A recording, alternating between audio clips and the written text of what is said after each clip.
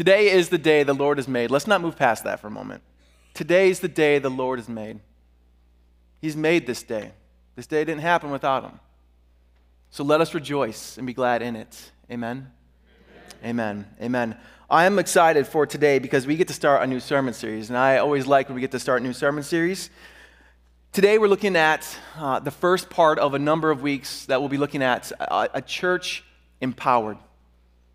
A church empowered, and specifically we're going to be looking at spiritual gifts and the role they have in empowering a church. And so over these next number of weeks, my hope is that you will learn and discover your spiritual gift, and not just learn it and know it, but you'll start using it. At least in 3 different areas in the Bible, spiritual gifts are discussed, they're talked about. But the most lengthy discussion comes here in the middle of the book of 1 Corinthians. And I'm just going to say it right now, there are a lot of different opinions on spiritual gifts. Are they still in use? Are only some of them still in use? Are all of them or none of them? I mean, there are a lot of different opinions. And I'll be honest with you, like even like pastors, theologian, commentaries who I like, even within that realm, there are people who have different thoughts and opinions. And like all things at Peace Church, our hope is not to give you the Reformed perspective or to give you the charismatic perspective. Our hope is to give you the biblical perspective. And so we're going to take the next number of weeks to slowly walk through 1 Corinthians chapter 12 together. But before we get in, like maybe some of you are like, what are we even talking about? What are spiritual gifts? Well, let me give you what is a kind of a thorough but a basic definition, and this is going to be probably the most accepted definition among all of Orthodox Christianity. So here's what I'd say spiritual gifts are.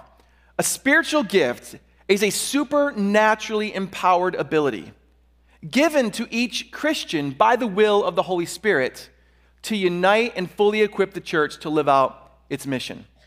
Now, I get that's a mouthful, but let's break it down again because this is important. We're going to hit some important themes here.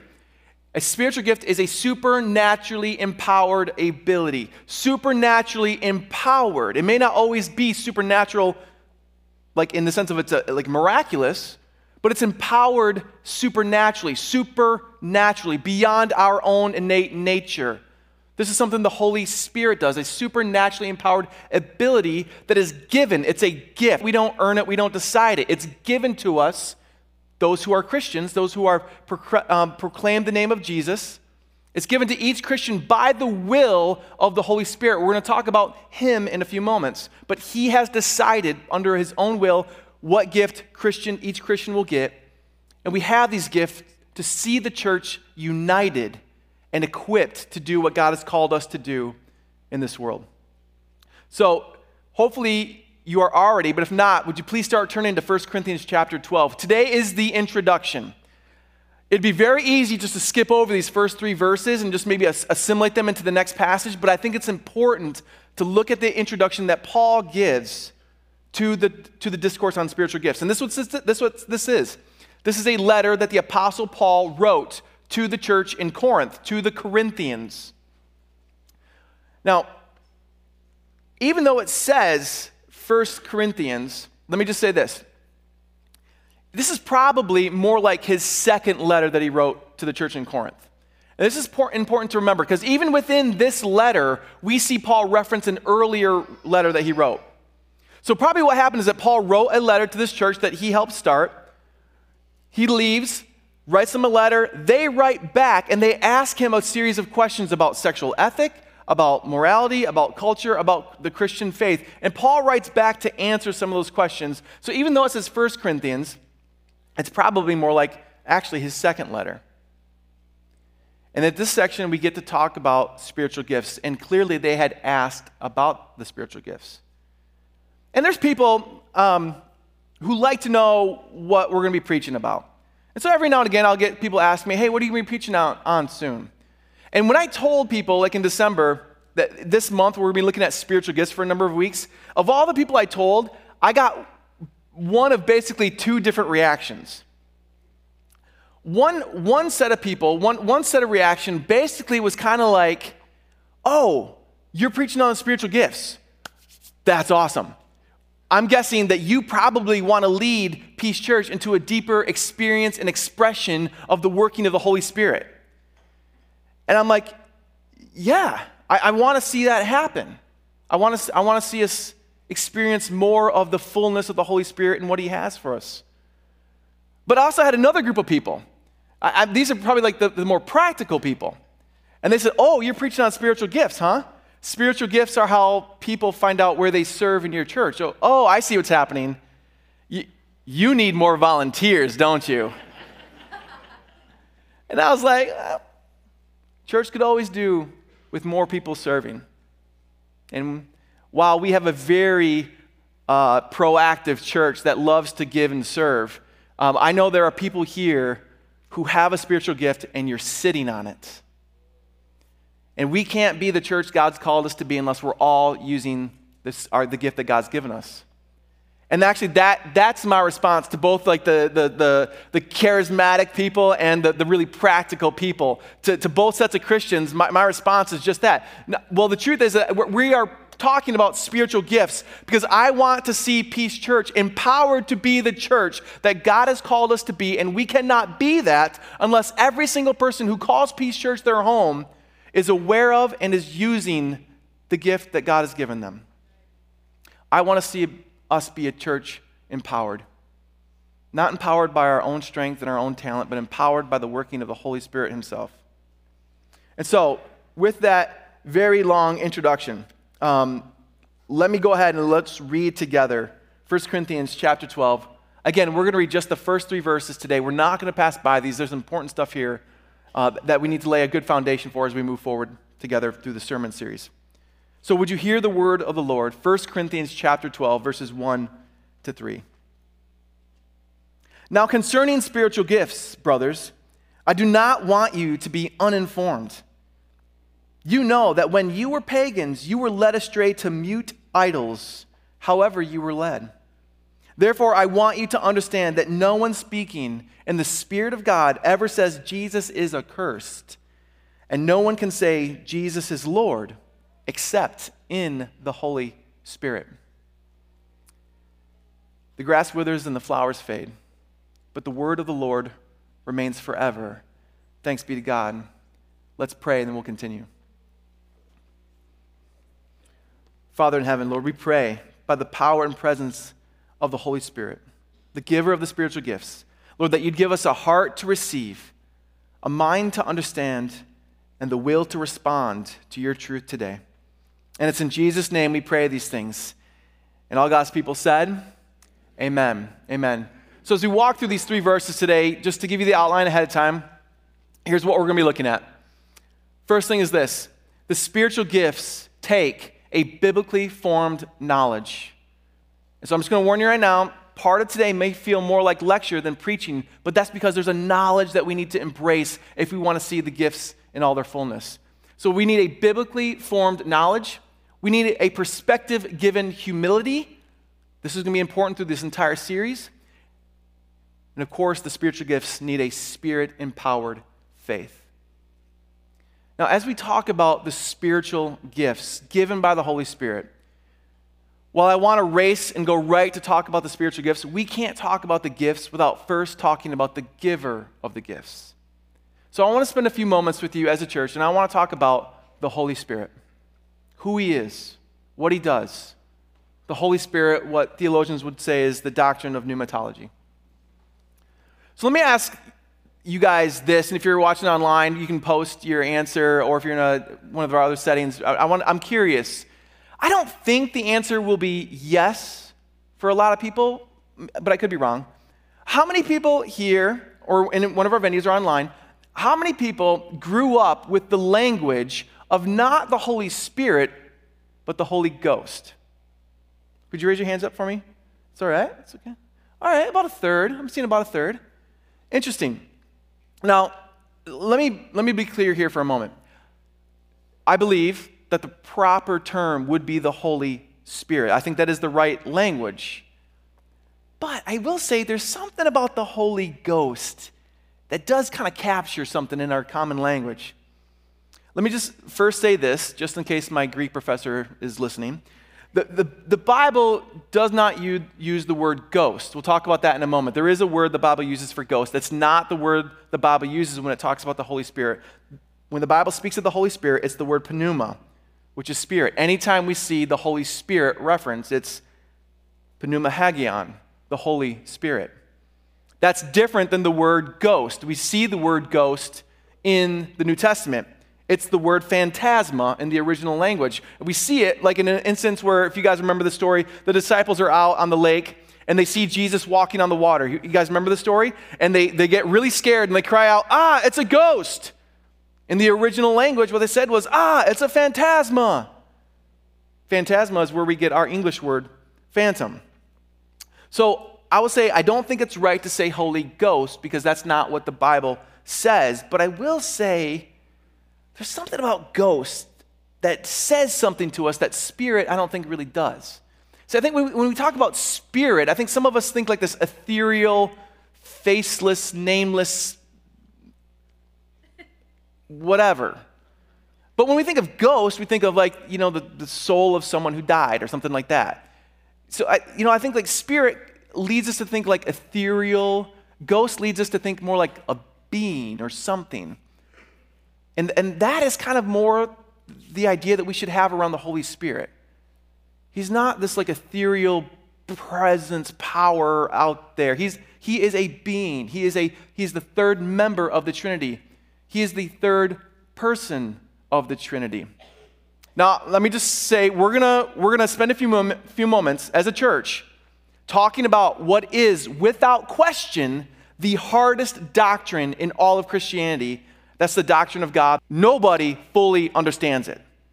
We see the Bible talk about it, and we can have language crafted around it, but no one fully grasps what the Trinity, how it actually works. It's like one-dimensional beings trying to describe a three-dimensional being. We just don't have the capacity to do it. But nonetheless, when we talk about the Trinity, for a long time, theologians have used the word person.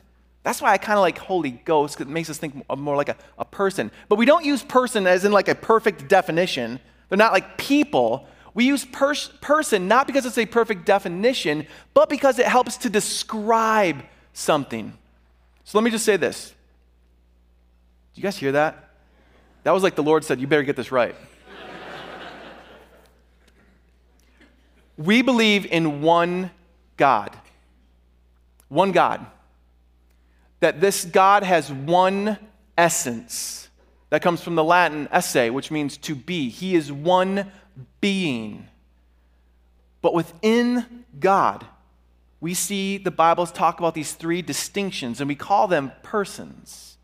The Father, the Son, and the Spirit. We don't have three gods. We have one God who is three in one.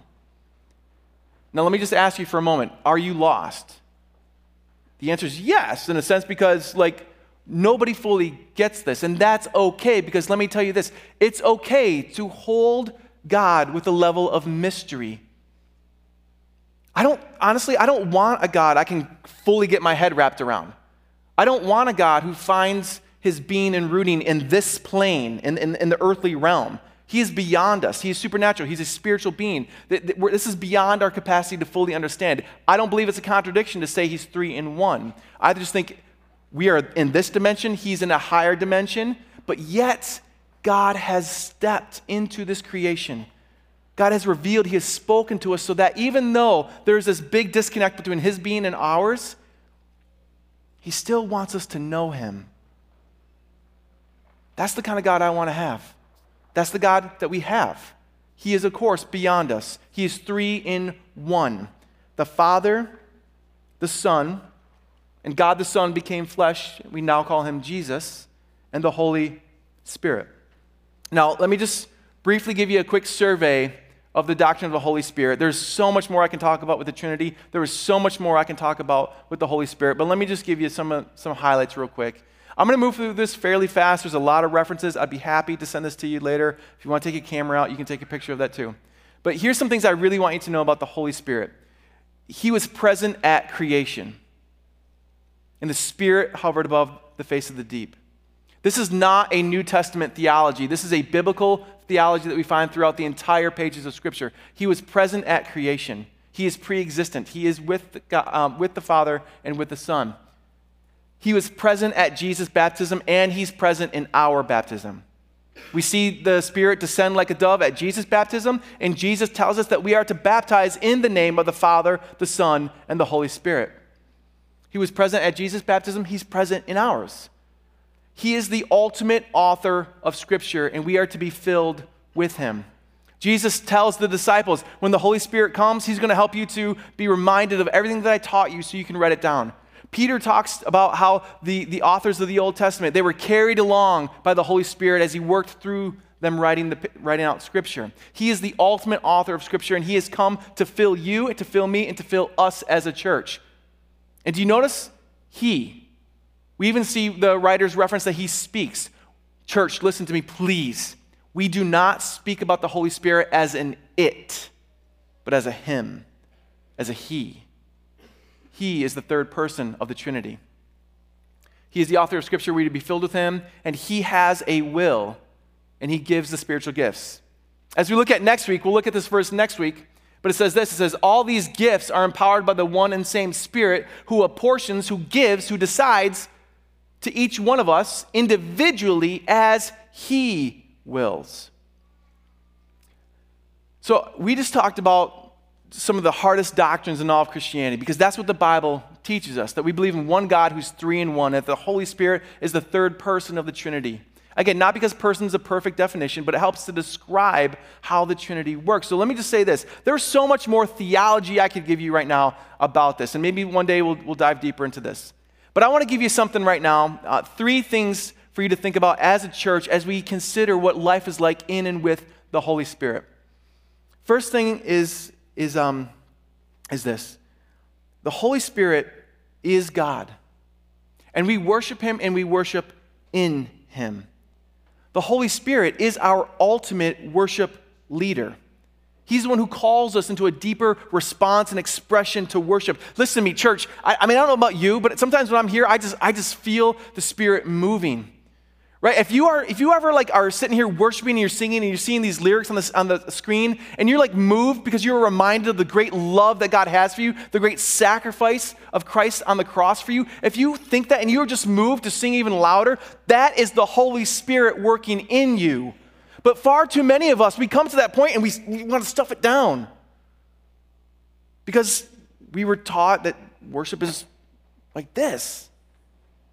And it's like the Spirit causes you to move. I'm not saying you need to run up and down the aisles. Don't trip if you do. But I'm just saying, don't suppress the Spirit. He is our ultimate worship leader. We need to follow where he's going.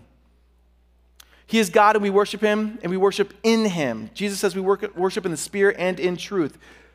He's God. We worship him. Secondly, we are to pray to him and in him. In a lot of ways, here's the mechanics of prayer. We pray in the Spirit through Jesus to the Father. The Spirit works in us as we pray to God, and Jesus, who has justified us, who sanctifies by his blood, by his death on the cross for our sins and his resurrection from the grave, he makes us and our prayers acceptable to God. So in the Spirit, we pray, and Jesus takes our prayers, and not because we're righteous, but because he's righteous, because he's made us righteous, he makes those prayers acceptable to God. And the Bible says that our prayers are like incense filling the throne room of God. That's a little bit of how the mechanics of the Trinity work in our prayers. When we pray, no one's expecting you to pray perfectly. I've listened to some people pray in this church, and I'm like, I wish I could pray like that. But it's not us who make our prayers right. God does. The Holy Spirit works in us. So we pray, the Holy Spirit is God, we worship him and we worship in him, we pray to him, we pray in him. And this next point, before I move on, I'm just going to say, of everything I'm going to talk about for today, this is the thing I want you to take away. Even though we're only halfway through the message, I want you to hear this, and we're going to continue to build upon this over the next number of weeks. The primary way for you to hear the Holy Spirit speak is to know the Bible. He speaks most clearly, definitively, and authoritatively through the Scriptures. If you want your children to know and to hear and to love the Holy Spirit, then teach them the Bible. He is the Spirit of truth, and the Bible is where he reveals this truth. So when we teach our children the Bible, this will develop in them the truth that they need to see and hear the Spirit in their lives. So let's teach our children the Bible. Let's pray with them, teaching them to pray. Let's get them to church, and let's get them in programming at church so they can see how the Spirit works through every part of this church. Church, we can't have just knowledge of the Spirit. Yes, I'm talking about knowledge today. We need to be formed by him as we are walking with the Spirit. So here's the deal, church. We can't know the gifts if we don't know the giver of the gifts. How do we see the Spirit work in our lives? Well, he bears the fruit. Love, joy, peace. Anyone know the next one? Good job, man. Yeah, thank you. These are ways we see the Spirit work in our lives, but we see him speak through the pages of Scripture. So let's go back to our verse, and let's, with the time that we have left, let's walk through these 3 verses as we lay this foundation about gifts. First thing we see in verse 1 is this, that the spiritual gifts take biblically formed knowledge. Paul writes, he says, now concerning, this was a Greek way to say, in light of what you asked me, now concerning spiritual gifts, brothers, I do not want you to be uninformed. Speaking of parents and raising kids real quick, and let's go for grandparents too here right now. Let me ask you this. Who spends the most time with your kids, and what do they spend the most time doing? Who spends the most time with your kids, and what do they spend the most time doing? If you want to look at the formation process of what we are learning as a people in a society, look at who we spend the most time with and what we spend the most time doing. I read a quote the other day, and it said this. It said that the greatest factor shaping our social conscience is social media. If that's true, that's terrifying. That's terrifying. How many parents let their kids run free online without giving them the knowledge to be able to discern what they are seeing and how it may or may not be forming them? See, when Paul wrote to the Corinthians, they were already experiencing the spiritual gifts on display. They saw the Spirit working in their church, and they wanted to understand what was happening. They wanted to get a handle on what was happening. And so Paul tries to set them straight with biblical truth. Listen, Paul could have just let them run with it. He could have said, you guys want to know about spiritual gifts? Hey, the Holy Spirit's in charge, y'all. Let him do his thing. Don't hold back. Just let him run. But he doesn't. He says, now concerning spiritual gifts, I don't want you to be uninformed. Some of your Bibles may say, I don't want you to be ignorant. He wants us to have a knowledge about what's happening, a biblically formed knowledge. He's telling us that we need to have the right information so we can have the right formation around these gifts. Now concerning spiritual gifts, brothers, I don't want you to be uninformed. I want to point out something really important here that we're going to come back to in the next number of weeks. When asked about spiritual gifts, Paul responds like this. He's not trying to put a stop to it. When Paul is asked about the spiritual gifts, he's not trying to stop it. He's trying to shape it. He's not trying to cancel the practice of the spiritual gifts. He wants to correct it. And he does this with truth. I'm going to say a few things. And as I was preparing this, it felt oddly controversial to me. And it shouldn't be. So I'm just going to go ahead and say it. To be filled with the Holy Spirit means to be filled with the Spirit of truth. Christians, do you agree with that? So those who are filled with the Holy Spirit, because we have the Spirit of truth in us, those who are filled with the Holy Spirit, we should have the best biblical doctrine. Right? I mean, it kind of makes sense, right? So there should be no difference between a truly Spirit-led church. There should be no difference between a truly Spirit-led church and a church grounded by biblical truth that works within the parameters of biblical truth, right? I mean, the Spirit can't contradict himself. If he's the Spirit of truth, he's going to lay out the truth before us that we get to live and experience. The most Spirit-led churches should be the brightest and clearest examples of biblical truth on display. That's my hope for Peace Church. I hope that's your hope for Peace Church. That we don't want to sacrifice truth to be Spirit-led, and we don't want to quench the Spirit so that we can have truth. He is both. The Holy Spirit is the Spirit of truth who works in us. He'll never bring us beyond what is right and what is true. Thank you. Yeah, right. That's where I'm going with this. So over the next number of weeks, as we see the Holy Spirit revealing his gifts, we are to be a church empowered within the beautiful parameters of godly truth. We will not step outside of that, but we will operate within the fullness of it. Make sense? Okay, so this is important for this. That's really important because I think some of you are like, where are you going with this, Pastor? Only where the Bible leads. So let's go to the next verse. This will take humility. This will take humility. I think verse 2 shows us this, that spiritual gifts take perspective-given humility. Paul writes, you know that when you were pagans, you were led astray to mute idols, however you were led. Listen to me, this feels like a passing verse, but let's lay the context here so you can understand exactly what Paul is saying. I'm going to describe for you the city of Corinth, where these Christians lived. And as I describe the city, I want you to tell me, does this feel like anything you know? Okay, so these people lived in the ancient city of Corinth. The city that they lived in, as one historian wrote, he said this was a city that was culturally aware, they were materially prosperous, and they were morally corrupt. So they loved to be at the forefront of culture. They were people who were fairly well-to-do, and yet they were morally corrupt. You know a place like that? Oh, I wasn't going to say it, but... You know. Let's continue on. Not only that, Corinth was known far and wide in the ancient world. Corinth was known far and wide for its pride of sexual shamelessness. Corinth was known as a place that had no grounding sexual ethic. It was a place where just about anything went. In fact, in the city of Corinth, at the summit of the city, and the highest point, was the temple to Aphrodite.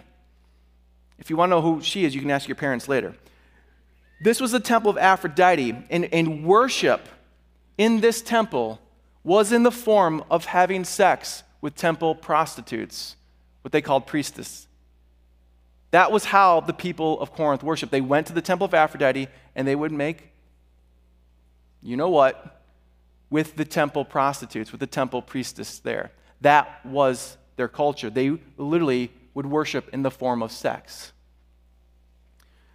Now, what's important to note is that unlike some of the other New Testament churches that we see Paul write to, most of the Christians in Corinth, they did not come from a Jewish background. They come from a pagan background. That's why Paul says, when you were pagans, they were not Jewish, they were not formerly Christians, they were pagans who lived in a pagan city. They were Gentiles, not Jewish. And so with that context of where they came from, you get an idea of what Paul is saying here. You know that when you were pagans, that you were led astray to mute idols, however you were led. Wink, wink. We know what you did. Listen, you were called out of darkness. You're experiencing the Holy Spirit and you have questions, and that's okay. But you came out of darkness. What Paul is saying to the Corinthians here is that before you came to Christ, you walked in darkness. You followed things that could not speak. You followed things that could not lead you. And you were blinded by sexual fulfillment. And because of that, you were lost in darkness. Paul is saying that for however that happened, whether that was at the temple of Aphrodite, whether you followed a cult, or whether you just followed the rest of the culture of your city, you were led astray. And you were led astray to live a life that didn't give you anything, it only took from you. Because listen to me, when you engage in sexual activity outside the bounds of a covenantal, beautiful marriage, You're not getting something, you're only giving and you're not getting anything. That's not God's design for you. He has something better for you. Our sexual expression is meant to be fulfilled in the context of a marriage that God has ordained. Outside of that, it's taken from you and keeping you in darkness. But we don't feel like it because we feel sexually fulfilled. But that's spiritual blindness. Paul says you are following a path that led you nowhere, following a silent religion that spoke no truth. But now that you have the truth in you, now that you know the Spirit, now that you walk in the light, you need to keep that humility as you see what God is doing in this world. We need perspective given humility about where we've come from and where we are. That we need to have a Spirit-empowered faith. Paul says, therefore, I want you to understand that no one speaking in the Spirit of God ever says Jesus is accursed, and no one can say Jesus is Lord except in the Holy Spirit. Paul is saying to the Corinthians, yes, you are seeing the gifts being used. That's great. But here's the question you need to ask, are they affirming the lordship of Jesus Christ? If they are affirming the lordship of Jesus, if they are making Jesus primary, then that should be comforting to you. And I think a lot of churches, they really want to focus on the Holy Spirit. And that's great because he's God. But a true focus on the Holy Spirit will lead us to a true focus of Jesus. And let me say this. If you've heard me preach any length of time, you've probably heard me say something like this before. I'm going to say it again, and I'm going to say it anytime the Bible leads me to it, and I'm going to say it as long as I think there's a problem here. In the Holy Spirit, we are led to say Jesus is Lord. Notice Paul doesn't say God. He doesn't even say Christ. He doesn't point to the Trinity. He says Jesus. Those who are in the Spirit will say Jesus is Lord. Far too many self-proclaimed Christians are too scared to say the name Jesus. You want to see the Holy Spirit work in your life? You want to see the power of the Spirit work through you? Say the name Jesus. Why? Because there's love in his name. There's truth in his name. There's hope in his name. There's power in his name. We are a church that says the name Jesus. I know it's not popular. You were never called to be popular. We're called to be empowered. That's walking in step with the Spirit. Church, men, do you say the name Jesus? Do you say it to your children? Do you say it to your wife? Do you say it to your coworkers? Do you say it online? Do we say the name Jesus?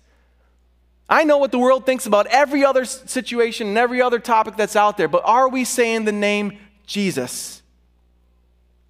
No one can say Jesus is Lord except in the Holy Spirit. Far too many of us seemingly are embarrassed of this name, and we never say it. That's not a Spirit-empowered faith. His name is everything.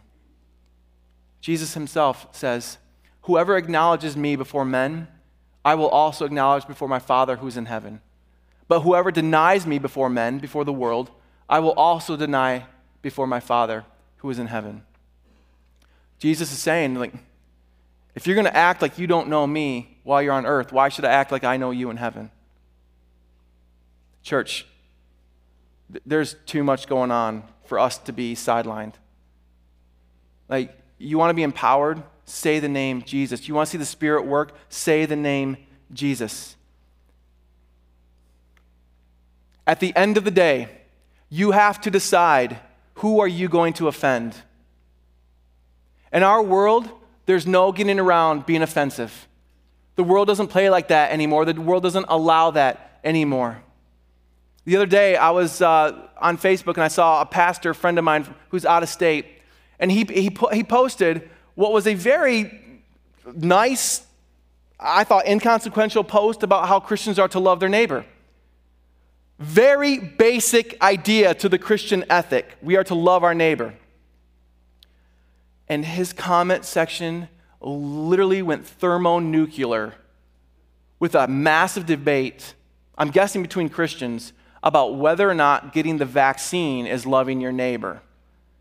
There is no saying anything that doesn't offend somebody in this day. People are too heated. People are too polarized. Even staying silent, they say nowadays, silence is violence. You have to decide, who are you going to offend? Are you going to not say the name of Jesus? Are you going to deny him and offend him? Or are you going to choose to say the name Jesus and run the risk of offending somebody? We have to decide who we are going to offend. And church, let me say this. By the power of the Spirit, may you say with your own lips, Jesus is Lord. Jesus is our Lord. If we truly believe by faith that he gave up his life on the cross to pay for our sins, that he rose from the dead to prove who he said he was, that he's now taken his seat in heaven as Lord of all, why would we be embarrassed or afraid to say Jesus is Lord? I'll say it again. If you want to experience the power and the presence of the Holy Spirit, then say Jesus is Lord, and you'll see the Spirit work. You may see the world react, but you will see the Spirit work. So let's be a church empowered over these next number of weeks as we dive fuller into the experience of the fullness of the Spirit of truth according to his truth. And at the same time, let's be a people more ready to serve with the gifts that he has given us so that our church might be the church that God intends. With this quick foundation laid, we're going to continue to build upon it as we look at specific gifts and their role in the church today. And my prayer is that you will discern your gift and use it. Amen. Would you please stand with me? Let's pray. Father, we come before you by the power and presence of the Holy Spirit, knowing by the blood of Jesus you receive our prayers. And Lord, I would pray right now, Holy Spirit, our great worship leader, would you work in us that we would sing praises as we proclaim and declare the name of Jesus. We pray this for the glory of God, for the joy of the church, and for the good of our neighbor. Amen.